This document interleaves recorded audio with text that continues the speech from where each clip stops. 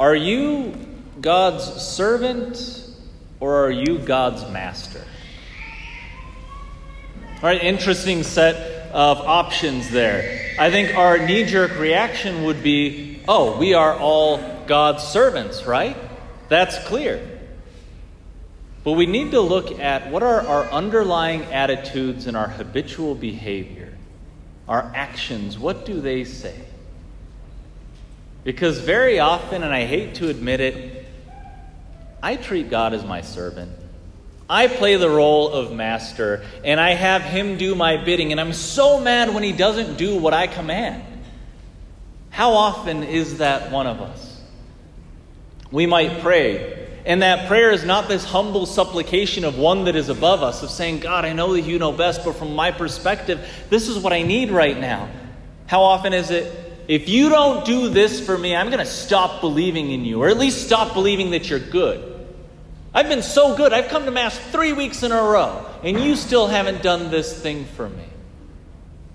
See, it sounds ridiculous, but it's all too real. We sometimes treat the Lord not as our master, but as our servant. And it's not making us any happier. If anything, it makes us so frustrated with God all the time, because he's not a very good servant to us. In the sense of, he doesn't do my bidding. I, in my all-knowing plans, know how things should work, and they don't work out that way. And I think, well, some God you are. You were supposed to give me this blessing. You were supposed to help me with this conversation. You were supposed to fill in the blank.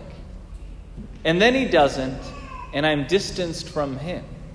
What's sad, though, especially sad, is that I'm not capable of bearing the responsibility of being master. Because that's what happens. When God is not master and I have to be master, then ultimately the buck stops with me on how my life works. And I end up this insecure mess. I end up constantly thinking how I have all of these responsibilities and I have no good help, right? And when I treat God as my servant, I end up treating people as my servants as well.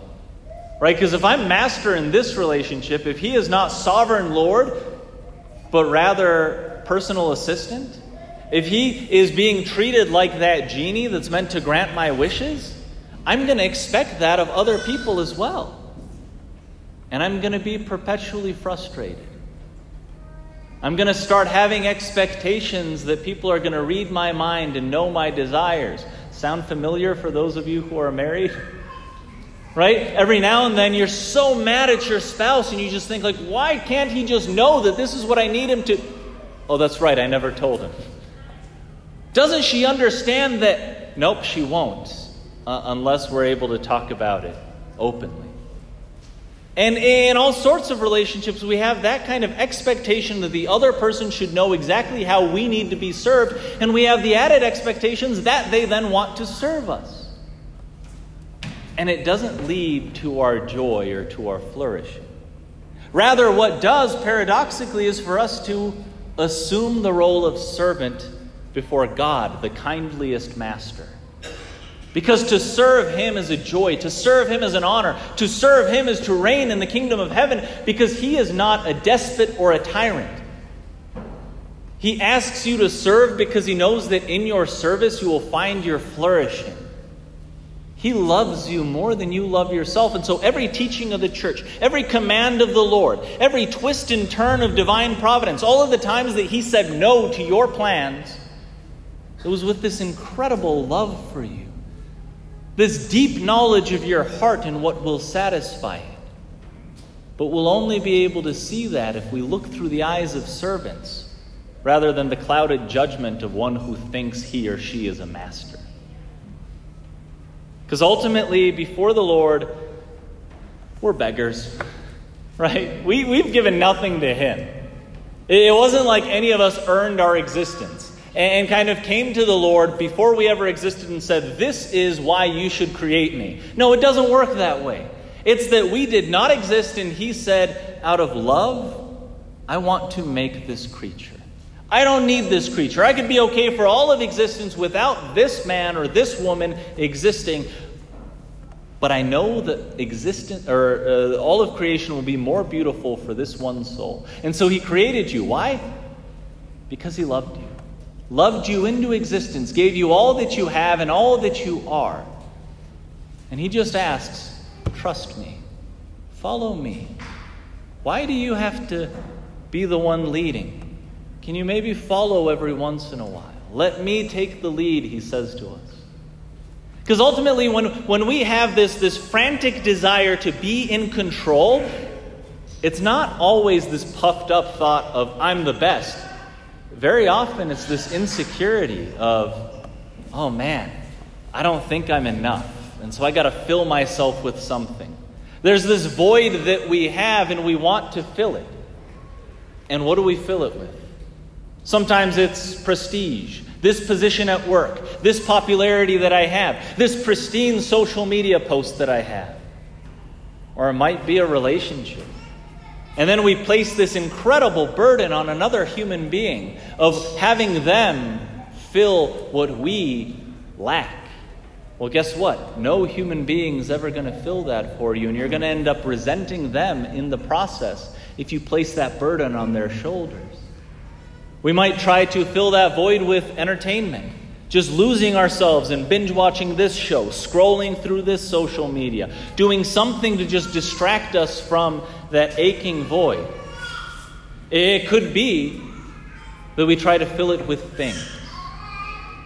And it's here that we reach that point in the gospel where Jesus says, no servant can serve two masters.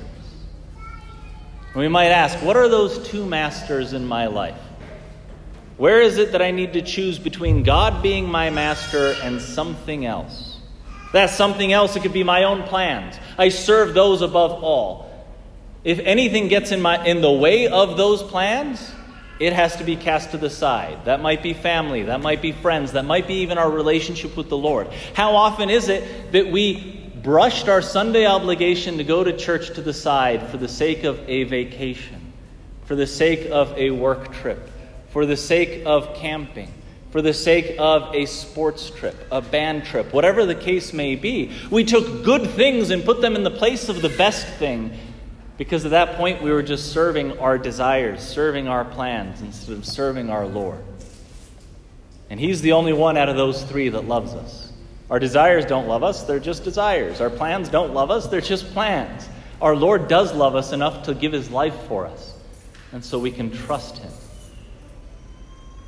But we go back to the issue of stuff, right? Because that's what Jesus is talking about at the end of the day. He says, no servant can serve two masters. He will either hate one and love the other, or be devoted to one and despise the other.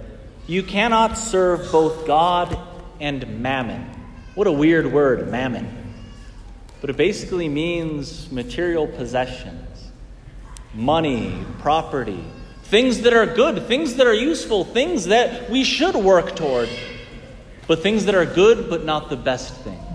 Things that once they become central to our life, once we convince ourselves they will fill our void, will end up ultimately leading to our misery. And how often have we tasted just a tiny bit of that? We worked so hard to get that thing, we got that thing, we were so happy with it for a day, or a week, or a month, or until the next model came out and we thought, oh, I worked toward this goal, all my happiness was wrapped up in this thing, now I have that thing and the void is still here. What God is saying is not, you have to think about me all the time and reject everything else as bad. He's saying, no, other things are good, but they're not the good your heart is longing for. I am. So seek me. Serve me. Because I'm the one who loves you enough to where even though, absolutely speaking, I'm not your servant, I came to the earth to serve you. Not to serve you as in to do your bidding, but to serve you as in to give my very lifeblood for your flourishing, for your eternity. I want you to live for more than just this weekend. I want you to live for more than just what I'm going to be able to accumulate and maybe hand over to my family when I leave. All of those are fine things, but God says, live for eternity and I will take care of all the rest. Do we believe that?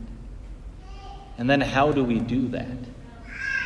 Well, Jesus made it clear. He said, the person who is trustworthy in very small matters is also trustworthy in great ones.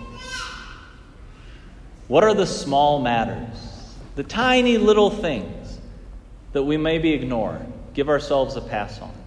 Because really the devil's in the details, isn't it? We know that in relationships. Sometimes the thing that hurts more is not the blow-up argument, but it's that look of disdain. That look of, yeah, that person doesn't respect me, and I feel it in my bones. Sometimes it's not the long thought-out thing that someone says, but that passing comment that just cuts right to the heart. It's the little things that the devil loves to exploit. But you know what? Love is in the little things. And so not only is the devil in the details, but love is in the little things, which means we, by working on the little things, can end up being capable of great sanctity. And the little things will be different for each of us this week.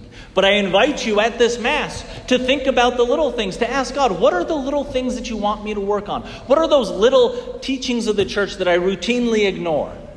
What are those little habits that I have in my relationship that I know just annoy my family members, my spouse, my coworkers, my friends so much, but I've just not had the love for them to work on it?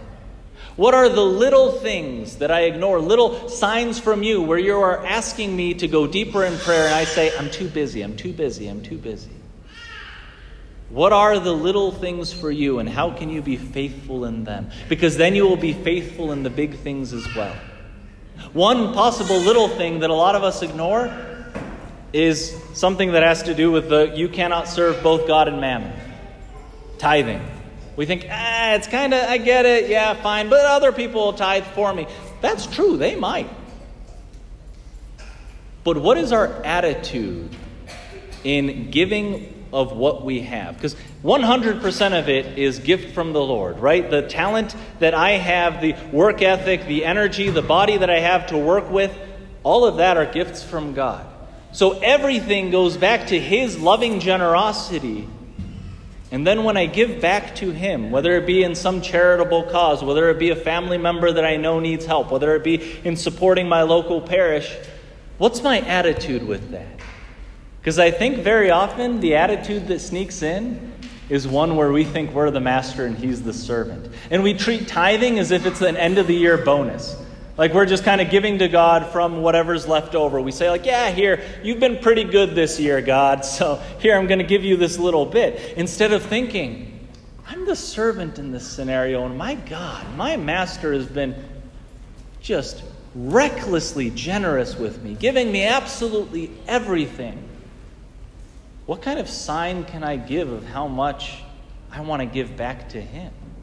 I have so many responsibilities, so many things that I need to use all that I am and all that I have toward. But how can I think of Him first and give of who I am, my talent, my time, my energy, and of what I have, my treasure, my gifts? How can I give that to Him in a way that respects that I am the servant and He is the master? Friends, Jesus calls us to this precisely because it's what will free us from dependency. Dependency on the things of this world. Dependency on the security that we find in anything other than God. What He wants ultimately is for us to live in that sovereign freedom of the sons and daughters of God. Those who are fixed on heaven and are able to say, like, that is absolutely everything for me. Everything comes second to that, because I am not the master of this genie god out there. I am the servant of the God-man, Jesus Christ. To serve Him is to reign, because He is one who loves His servants and calls them friends and calls them sons and daughters. And so we come to Him today with our servant hearts. We think about those little things that we can do this week. And we ask through those little things for God to change the way we look at who we are and who He is to us, so that we can serve Him, and in serving Him, find our deepest joy.